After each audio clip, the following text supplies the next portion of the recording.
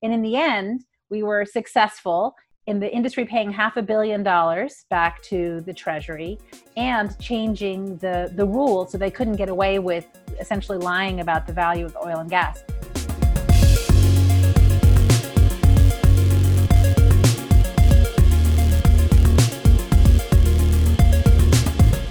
Welcome to Kickback. My name is Jonathan Kleinpass. Today we welcome Pogo's Executive Director Danielle Brian to our show. Pogo is a non-partisan government watchdog organization, and Matthew and Danielle talk about Pogo's success in holding the oil and gas industry accountable for paying their fair share of royalties to the American public. Furthermore, they discuss different approaches in anti-corruption work, and Danielle shares an anecdote about a visit to the Obama White House. They also debate the implementation of the Coronavirus Aid, Relief and Economic Security Act. Spoiler alert, some mistakes were made. I hope you enjoyed today's episode of Kickback. Over to Danielle and Matthew.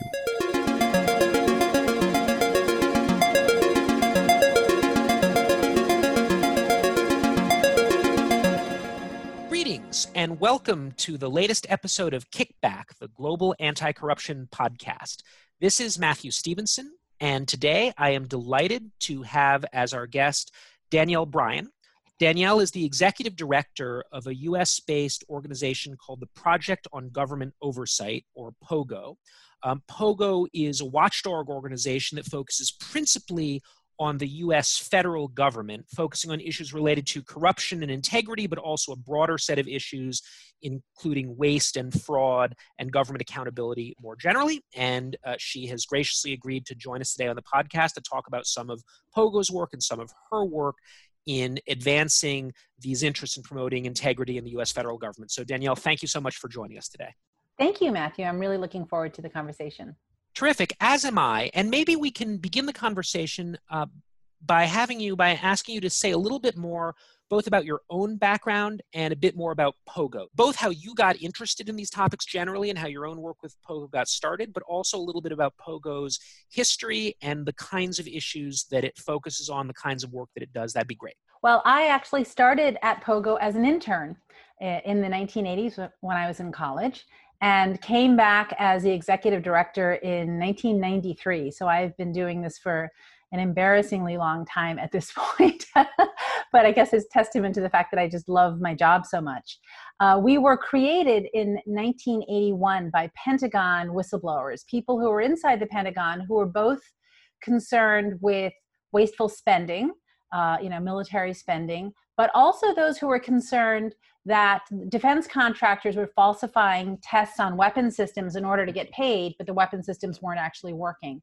And at the time, the concept was more bucks for less bang was sort of the way they were thinking of it.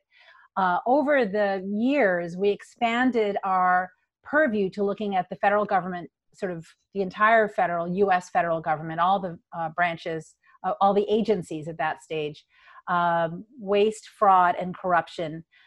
Still with this sort of concept of working with those insiders, those whistleblowers who are going to help us know where what we call corruption. And I know you and I intend to have a real conversation about what does corruption mean, whether it's falsified documents, whether it's sort of what is considered illegal, or what I would argue in the US at least is much corruption is actually legalized corruption, conflicts of interest, the revolving door. And obviously many people are aware of the problems of the undue influence that special interests have both on elections, but also on policymaking. And that's, really where we have had our biggest focus. In the 1990s, we started looking at the second big branch of government, the Congress for us, where we started giving trainings to the Congress on how to do oversight of the executive branch. And in the past 2 years, we've incorporated an organization called the Constitution Project into POGO, and now we're looking at all three branches of the U.S. government. We're now getting involved in the court system and how the balance of powers, frankly, these days are really failing.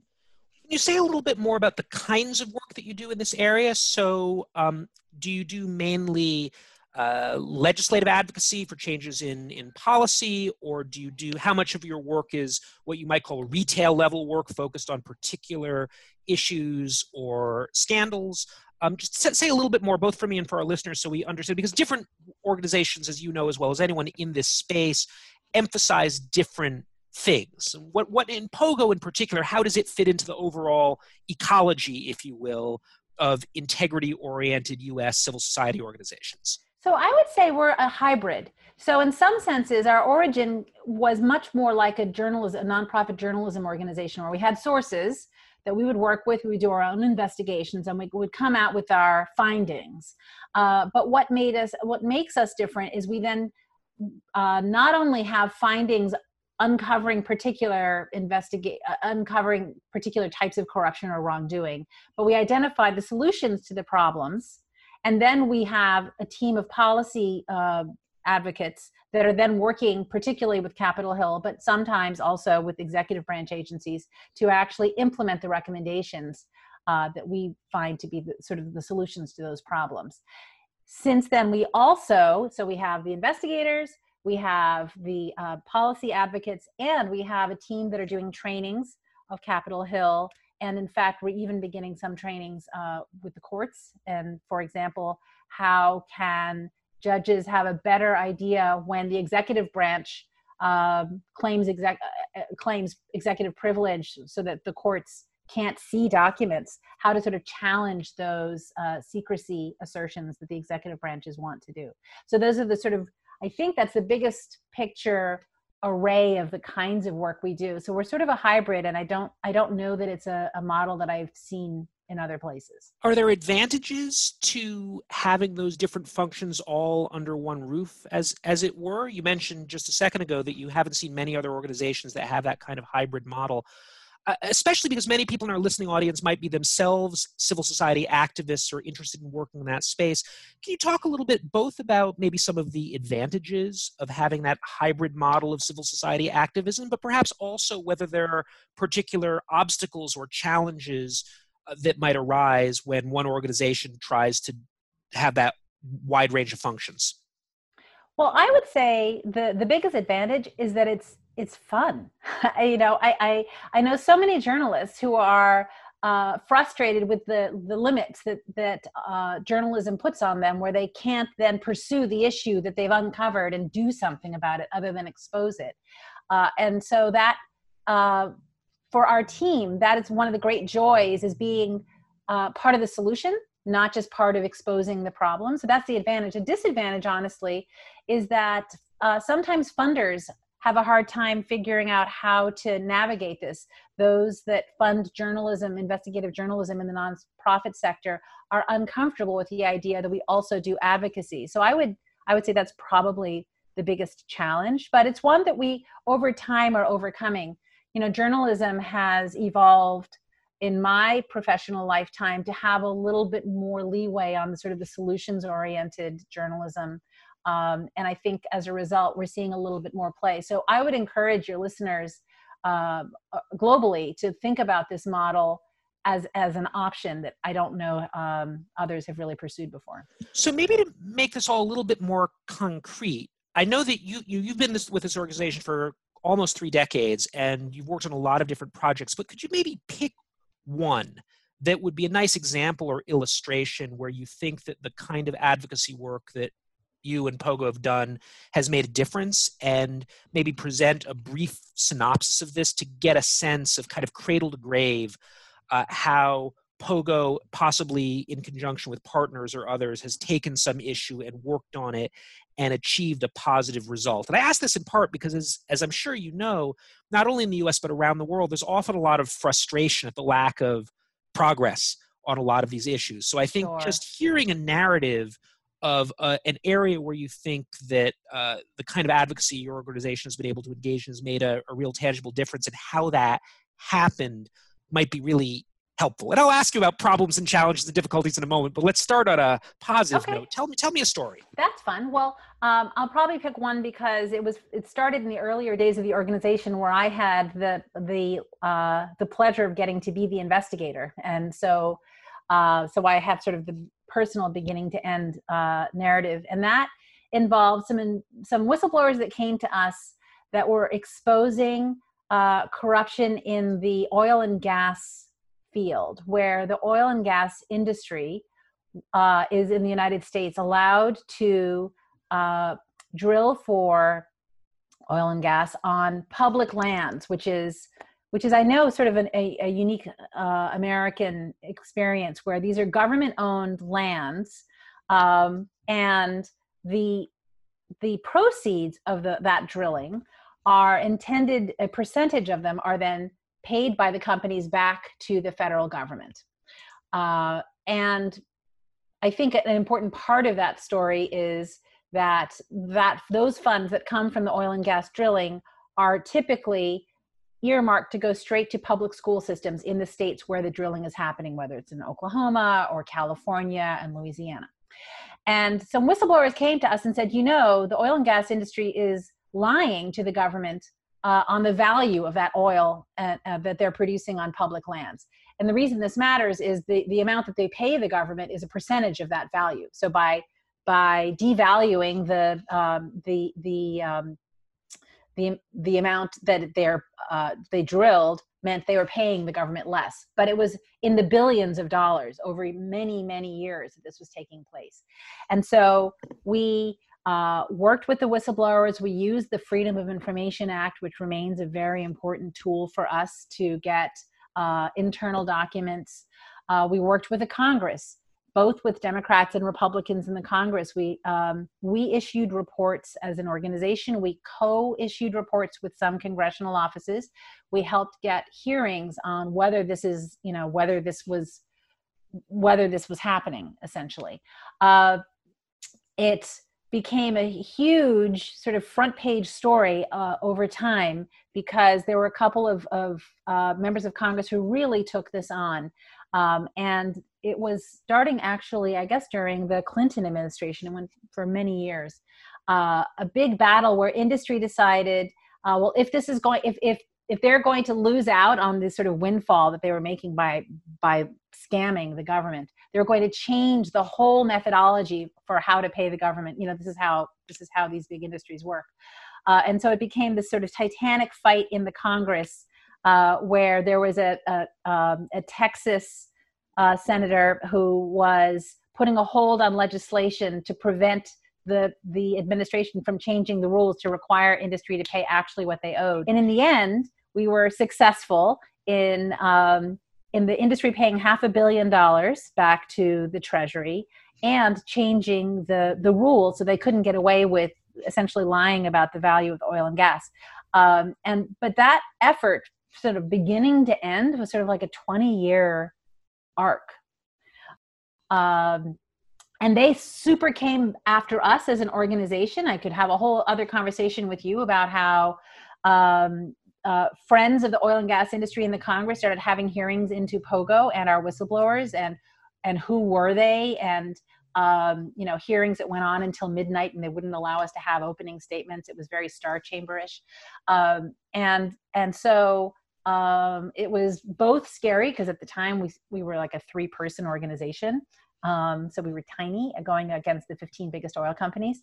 But we were able to sort of fix that problem, but it did take such a long time. So when you suggest, and you're right, that when you look at sort of increments with which we make change, sort of even year by year, it's hard to feel like you've won. You have to look at a larger arc. In fact, I was just having that conversation with my colleagues at POGO, who was sort of frustrated as we're working on some legislation that's protecting inspectors general, which are an important element of the oversight mechanisms in the United States. They're independent watchdogs that work at the federal agency level, but they also report directly to Congress. And we have a huge problem in the US right now where President Trump is firing them inappropriately. And my colleague is frustrated that sort of the change that we're getting in the legislation is so incremental. And I'm saying you've got to look more than sort of in 1 month increments to success in our field. It's often takes years. And I think for any of us who have a career in this space, we have to be patient. think that's very good advice that I've actually heard from many people who've worked for many years in this area. It's frustrating, of course, because we would like to see significant change happen on a more rapid timetable, but it's not always realistic. The story that you just told actually calls to mind a couple of issues or challenges that I've heard other people who work in civil society talk about or have been discussed. And I want to ask you about them. So the first one has to do with strategically how an organization like Pogo, or one that's interested in those issues, orients itself towards the government in power, whether one takes a more confrontational approach or a more, I'm looking for the right word, maybe conciliatory or engagement-oriented approach. And I realize this is an oversimplification, but again, as you know, in this space, in the ecology, as I called it, of civil society organizations, some are really in the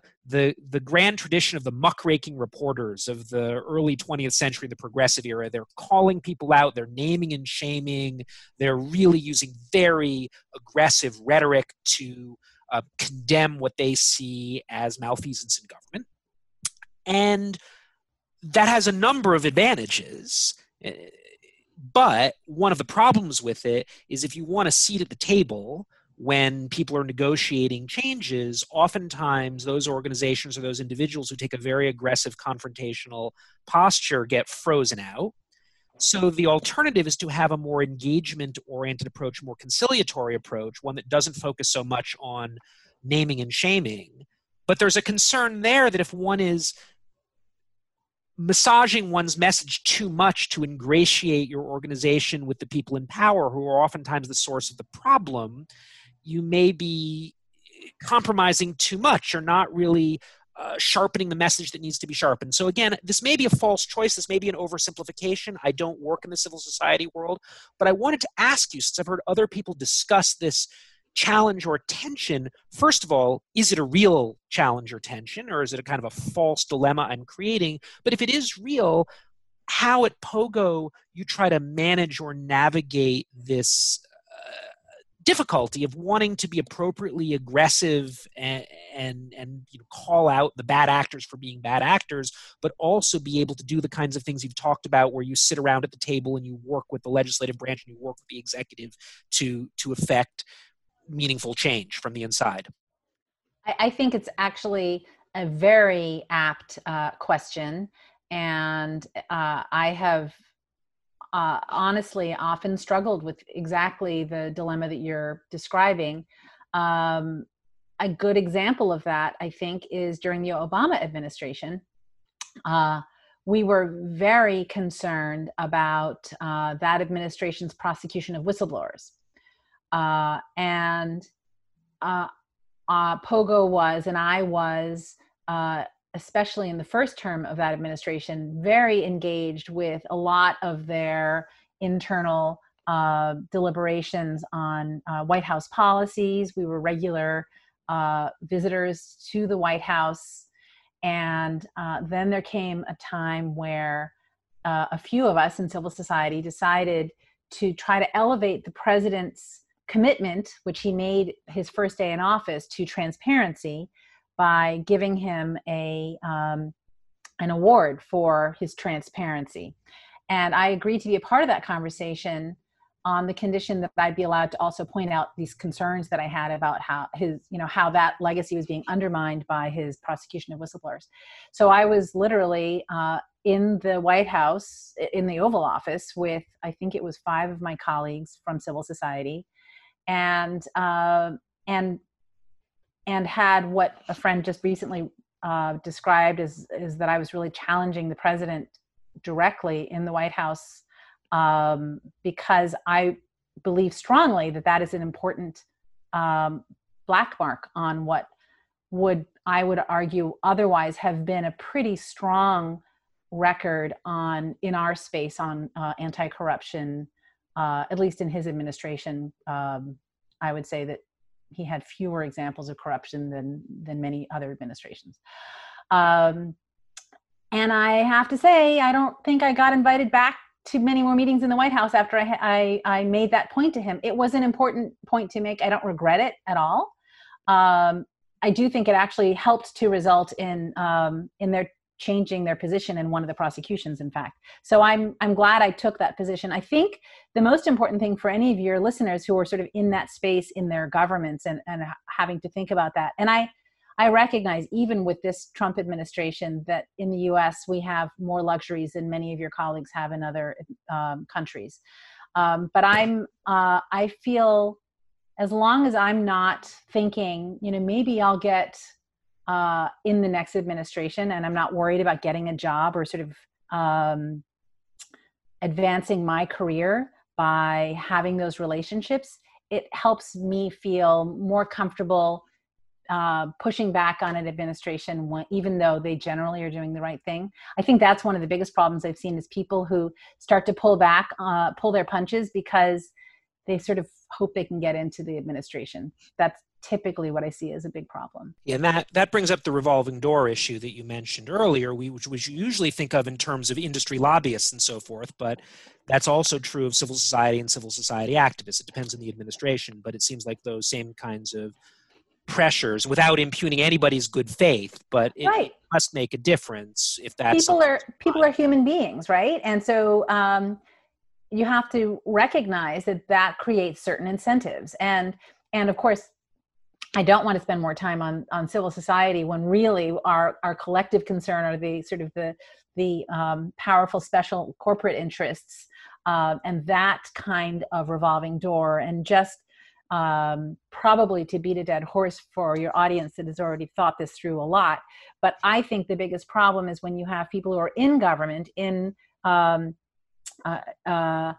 position to be advancing the public interest, but they have that competing cognitive dissonance of, but if I hold that industry or company to account, will I be less likely to get that job from them? That then therefore means they are less likely to do their job the way we want them to while they're in government. And I think that is as big a problem as campaign finance reform is. It's just not simply recognized, I think, as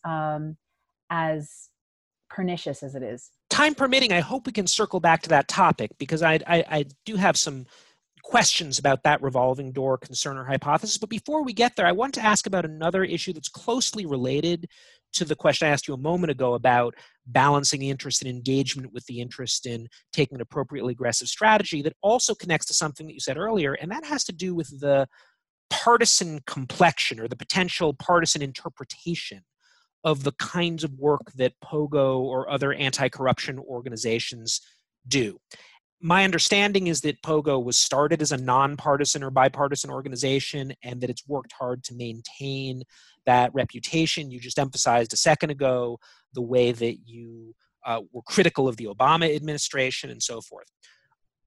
My question is about whether it can nonetheless be a challenge when the political parties, though they both have their problems, don't seem, frankly, symmetrical when it comes to this issue. When it appears that one political party or one leader or administration is much, much worse on the issues that POGO or similar organizations care about than the other political party or another administration. And we don't need to dance around it. That Trump is the elephant in the room here. There's a sense, I think, widely shared and widely substantiated, including on some work that I've done on my blog, that the Trump administration is far, far worse on issues related to conflict of interest, potential corruption, profiteering, and so forth, even if we put aside twilight zone issues like revolving door and lobbying, even on the things that everyone would agree are ethical problems,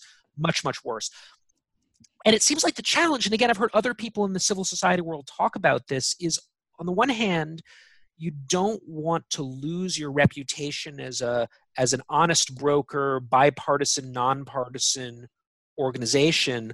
On the other hand, you don't want to succumb to what in the U.S. discourse we sometimes call today both sidesism, where there's a reluctance to actually call things as you see them and to try to say, well, it's all equal, everyone engages. The Democrats and the Republicans are just as bad when that's actually not true. So as I asked before, similar kind of question, is that accurate as a description of the challenge an organization like Pogo faces, or am I creating a false or misleading dilemma? And if it is a real thing, how do you and your colleagues at Pogo think about managing this tension between wanting to maintain your nonpartisan bona fides while at the same time not succumbing to the temptation to try to make it seem like all the parties are the same and all the administrations are the same on these issues when they're not? So that's a lot. I'll start with something you said in the very beginning of that I think is important. I don't think that nonpartisanship and bipartisanship are the same thing, and I think it's an important distinction. We are aggressively nonpartisan, but we are not bipartisan. And I think that's important to get to the point that you were making, but also even more fundamentally, taking the Trump administration aside, I've often seen bipartisanship really just amount to the race to the bottom common denominator, where you can just have a Democrat and a Republican funded by some corporate special interest agreeing on terrible policy. So I'm not sure what we get from that other than sort of the whitewashing of bad policy by calling it bipartisan. So in this administration, the challenge, I would say, has been more the fact that the Trump administration has been so bullying that it has successfully silenced Republicans who are currently elected, who would normally be speaking up and pushing back. So we, for example, were successful in getting dozens of former elected Republican officials to rise up against the president's use of the National Emergencies Act to declare that the border with Mexico was an emergency that required him to essentially, unconstitutionally, take congressional authorities over federal spending to spend it on building a wall. That is so anathema to a conservative viewpoint.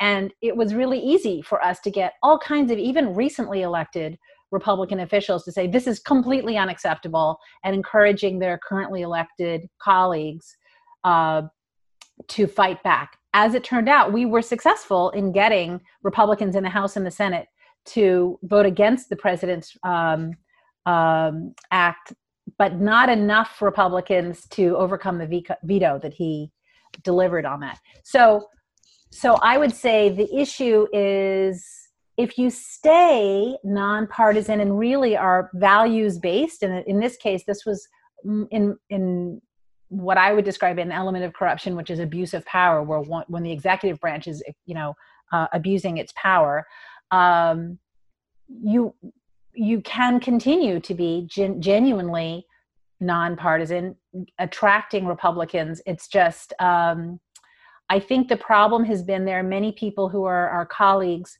who have fallen into an easy narrative of just demonizing all Republicans. And I think that unfortunately, closes doors for them so that it doesn't help them sort of get the change that they need. Because right now in the US, Republicans control the Senate. And if you're closing the door with any Republicans, then you're not going to get any laws passed, are you? Absolutely. I think that's really helpful. And thank you for correcting my inappropriate conflation of bipartisanship with nonpartisanship. It's a really, really important point. A lot more we could talk about there, but I feel like I would be remiss if this far into our conversation I did not bring up the work that Pogo is doing to improve oversight of the spending of coronavirus disaster relief funding. So all over the world, including in the United States, the coronavirus is not only a public health emergency, but it's an economic emergency as well. A lot of people can't go to work or have to work from home. Many, many more people are unemployed. And the US government pushed through what some people, I think, inaccurately refer to as a stimulus package. I think it's more accurately described as a disaster relief package, right, for small businesses, for unemployed Americans, and others. There's a lot of concern, and has been from the beginning, again, not only in the United States, this is a worldwide concern, but there's a concern that whenever you have disaster relief spending, whether it's to deal with a public health emergency or something like an earthquake or a hurricane. There's the concern that when you need to push a lot of money out the door very quickly, that it's going to be misappropriated, misspent. Concerns about corruption, conflict of interest are very high. And my understanding is that POGO has been very involved both with pushing for legal or regulatory changes to improve oversight, but also, and this gets back to your point about a hybrid model, engaging in some direct oversight of its own. So could you talk a little bit more about what, both in general terms, what you think the biggest risks, challenges, existing problems are with how the economic relief funds associated with coronavirus are being spent in the United States, and then also what POGO and maybe some of your allies in civil society or elsewhere are trying to do to address these problems? Yes. Well, the first thing we were doing in the early days and as the law was being written was to ensure that there were some mechanisms built into the law to create oversight, because when you have this kind of cross-agency emergency funding, we didn't have in place the mechanisms already ingrained in our systems to be able to provide oversight of such massive amounts of spending. And what we are seeing now is that in the execution of this law, there were huge, we believe, failures of oversight that are it's still maybe a little bit too early to know for sure, but we have great indicators that there are that corruption has successfully seeped into this, which is of no surprise, which is what we were so worried about, right? So great journalists have quickly been able to turn up cronyism, which is, a global form of corruption, right? Where people who had political connections or had easier access to the sources of funds, for example, because they were already the wealthiest clients of certain banks, they were at the front of the line to access these funds, even though they were not the most in need of them. And so across the U.S., I'm not sure how much it's been picked up internationally. There are regional stories about certain entities that received funds, of course, at the same time that many small businesses did not receive funds. And of course, many of them now have gone under. And there's real questions about why did these certain either sole practitioners or employers who laid off their employees, why did they get access to these funds? A lot of the problem has come from, I think, there was slightly sloppy language in how some of the law was written. Some of it is that the administration was also really, as I look at it more and more, almost relying on the conscience of loan applicants to, rather than saying, if you have access to billions of dollars in capital, you absolutely do not qualify. They said things like, you should not, and sort of leave it up to the applicants to decide. So we early on saw, huge international corporations that were benefiting, or, extremely wealthy universities. I think that the host of this podcast is one of them, that was publicly shamed and then turned the money back. But there are many that have not turned the money back because they didn't legally have to. The damage that's done, and this is the thing that I think is so important when we talk about corruption. Yes, it is a waste of funds because these are loans that are at 1%. Even if they pay the loans back, it's essentially free money for these entities. But much more damaging is who tried to get the loan, couldn't even get the loan officer to call them back, and is now out of business, and who are their employees. And those tend to be in the historically marginalized communities that didn't have as easy access to banks or didn't already have pre-existing relationships, and are again left out of the intended purpose, which was to keep them afloat, keep these industries or these businesses alive. And that's just I think we're increasingly going to see sort of a catastrophic mistake. And I feel great urgency at fixing these problems, because if we wait another year to really have the analysis that, in natural slow form to figure out where the money went, it is far too late to recover from. And that's why I feel great urgency about it. the urgency is undeniable. Just one small thing. It was not the host of this podcast, but the host of this podcast's employer. That's who it is. Okay. I get nothing. I didn't but actually, mean you personally. Yeah, no, just trying to inject a little levity in what's certainly not a funny situation. But, the way you just describe that problem, and it's undoubtedly a problem, does raise an issue that you and I have talked about before, and I do want to bring it up here, which is how we understand corruption, or what we frame as corruption problems. Because what you just described in terms of the problems with the allocation of pandemic relief funds, and you used the language of corruption to describe it, struck me, and again, I don't care really strongly about defining terms in a particular way, but it struck me that it was a mix of what you might describe as illegal, or at least certainly unethical, abuse of the program to allocate funds in a way that they're not supposed to be allocated, and what you might call bad program design, that is not imposing strict eligibility criteria. And then there were institutions that we think maybe shouldn't have been the kind of institutions that could get this money, but that weren't doing anything illegal, and arguably maybe weren't even exploiting personal political connections. So since you brought up Harvard University, I'll bring up Harvard University, which you're right, was shamed into giving back the money. I don't think that Harvard University has a close, especially friendly relationship with the Trump administration or the Trump Treasury Department. I suspect that Harvard University and its financial and general counsel's office are relatively sophisticated actors. And they looked at this and they said, hey, would we be eligible for the money? By the way, I don't know anything. I have no inside information. I'm guessing. And the lawyer said, yeah, looks like it. And, okay. I mean, we're going to have to go online in the fall. It's going to cost us a bunch of money too. And then, of course, there was a public outcry, and Harvard, which is an extremely PR-conscious institution, gave it back.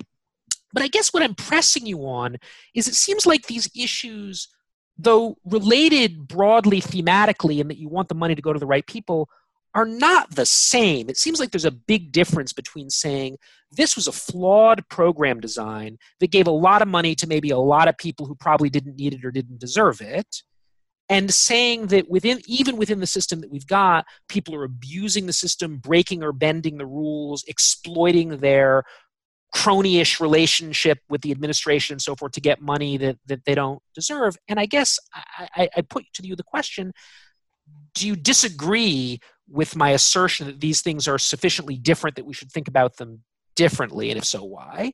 And why do you lump them together under the rubric of corruption, where some people might say we should really distinguish, maybe not perfectly, but reasonably sharply, between bad policy design and corruption of the program? So you're absolutely right that I think many of those sort of named and shamed organizations were not political cronies. There are other examples of businesses that were related to the Kushner family and others where there is clear cronyism. That isn't what we were discussing then. But what we were discussing was what I would continue to argue is an element of corruption, which is the ability of powerful special interests to skew public policy. And in this case, Harvard is likely the premier customer of whoever their bank is. And it is what I meant to say is our system still has such clear winners and losers whose power is outsized in their ability to skew public policy. And this is an example of all of those. First of all, it is which banks got the biggest chunk of the funds in the first place, and then who did those banks then turn to as their favored clients, while all those that the Congress really intended for these funds to go to were not even getting their calls returned from the potential loan officers, because the banks were so busy focusing on those much more powerful institutions. That's really what I meant. So that is not about cronyism, but it is about how public policy, I think that is such a clear example of how our public policy was skewed by those special interests that just had outsized power. And the damage that then was done by not just those individual businesses, but the communities that they served, the employees that they had who were left unemployed. And that was absolutely not the intent. We all know, and this was an example of bipartisanship. The Congress, or nonpartisanship, the Congress came together and passed really a pretty fabulous, the intentions were really quite honorable. And I think it's something that as a country, we should have been proud that they came together and wrote. I think they just left too much up to the Treasury Department and the SBA to figure out in implementation. And I think that's where there are real failures. So one thing this makes me wonder is that, we've had a bunch of disasters in the United States over the last couple of decades that have required an emergency infusion of funds. There have been natural disasters on the order of Hurricane Katrina and Hurricane Sandy. There was a financial crisis in 2007, 2008, and now we're in the midst of a public health crisis. And my impression as someone who doesn't work in this area, so this is an outsider's view, is it seems like the attempts to address corruption, cronyism, misappropriation of various kinds, bracketing for the moment the other very important issues you raised about broad power influencing program design, just issues of corruption, embezzlement, misappropriation, etc. These issues seem to keep recurring. And it seems with each emergency response, there's a different, almost ad hoc set of institutions that get created to deal with it. And some of them are better and some of them are worse. So my sense is that in Katrina, the problems of corruption, especially embezzlement and misappropriation in the response, were really bad. After Hurricane Sandy, they were there, but not nearly as bad, partly because the lessons of Katrina had been learned to some extent. In the economic stimulus package after the 2007-2008 financial crisis, there were certain safeguards put into place.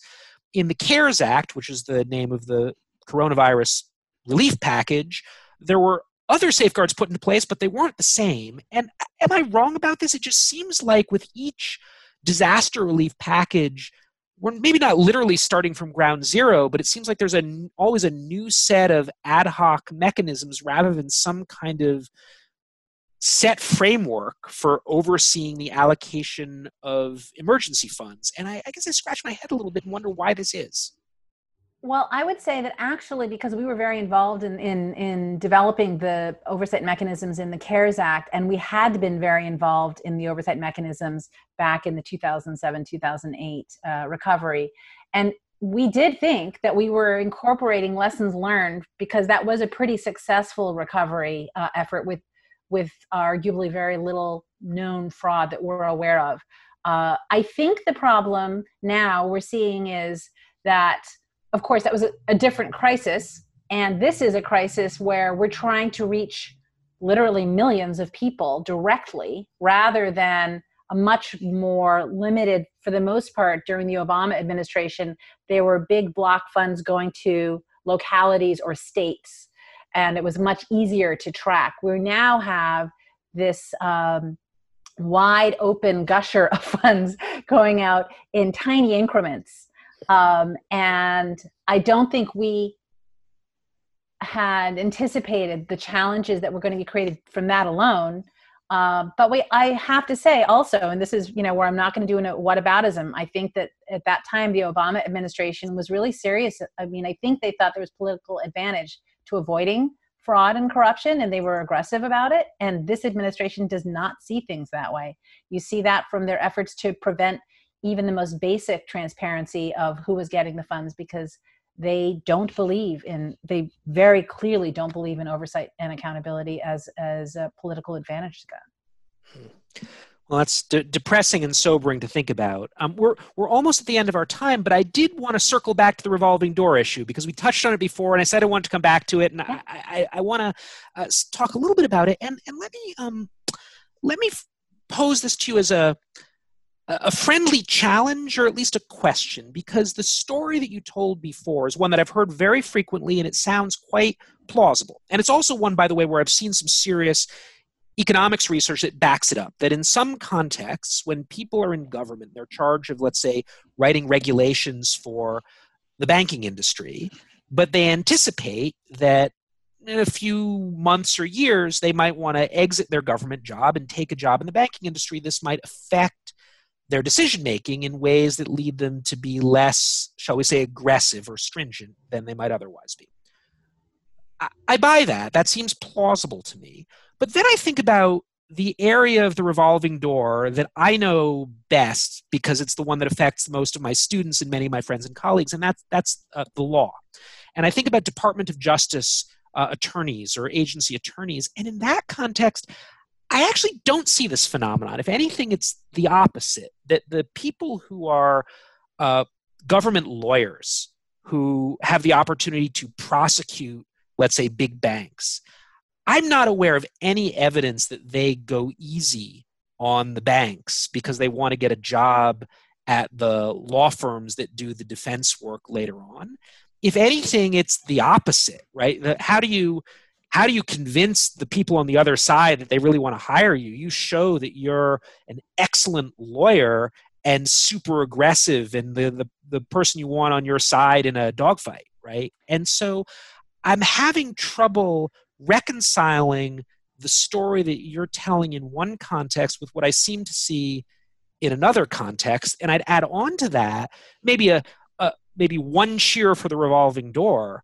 One of the advantages that that has, again, thinking about my own students, how can we convince super talented young lawyers to go pursue careers in government agencies that pay a tiny fraction of what they could make working for Wall Street firms? Well, some of them are so committed to public service, they'll be, Department of Justice lifers. And I know people who I graduated with from law school who do that, and I have nothing but respect for them. But a bunch of these people say, well, you know what? I can go work for 5 years for the government, 5-10 years. And I know that I've got this safety net. I can like after that time, I can go work for a law firm and make a ton of money and it'll be fine. And so the salary differential isn't as bad. So I guess this is my attempt to complicate a little bit the simple version of the revolving door story, because it does strike me as a bit more complicated than the simple government regulators want a private sector job and so are nice to the private sector when in government narrative. And what are your thoughts on that? I think it's a great challenge. And I think that the legal system is slightly different in that there is a culture around prosecutors, certainly those who are active prosecutors and U.S. attorneys, that is that becomes sort of a part of who you are, right? It's harder, I think, to be a prosecutor and then become essentially a white-collar defense attorney. I think it's less natural cultural change. But however, having said that, again, I will be critical of the Obama administration. You look at the Justice Department of the Obama administration, and how many Wall Street banks did they prosecute for the economic crisis at that time? I think I commend you to Jesse Eisinger's book. He works at ProPublica, called The Chicken Shit Club. And it gets to the heart of, actually some of it is about the revolving door, and there wasn't a lot of stomach to go after the firms that they ultimately wanted to go work for. So I'm not saying, I love many Justice Department lawyers. I love, but there is some of that there too. Fair enough.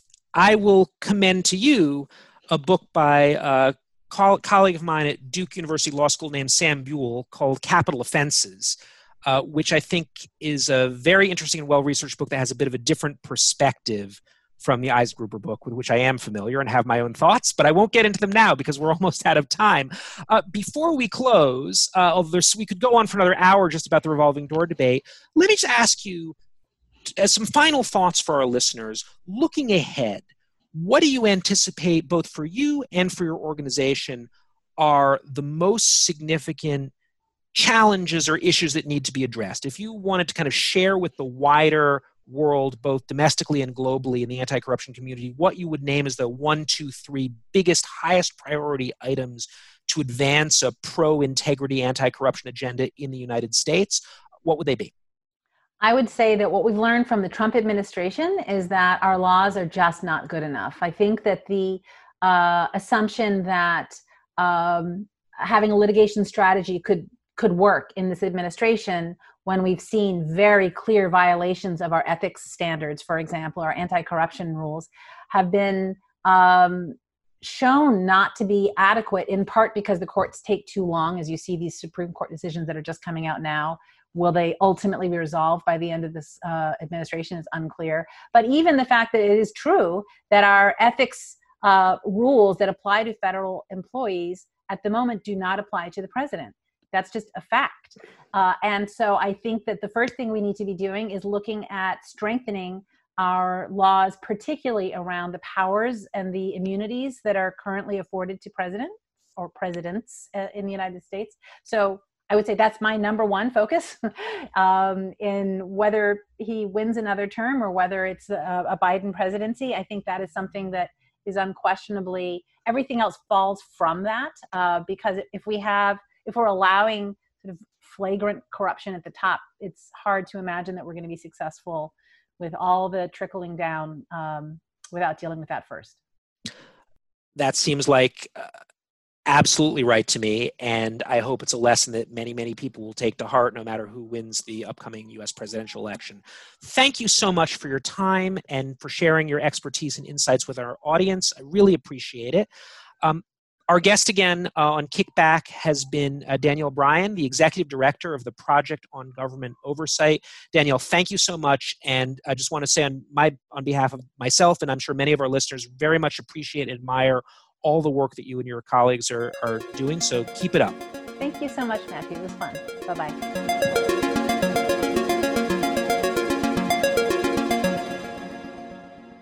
Dear listeners, I highly recommend that you pay a visit to Pogo's website. You'll find many interesting write-ups on a variety of different topics. You'll also find information about their work in regards to oil and gas royalties there.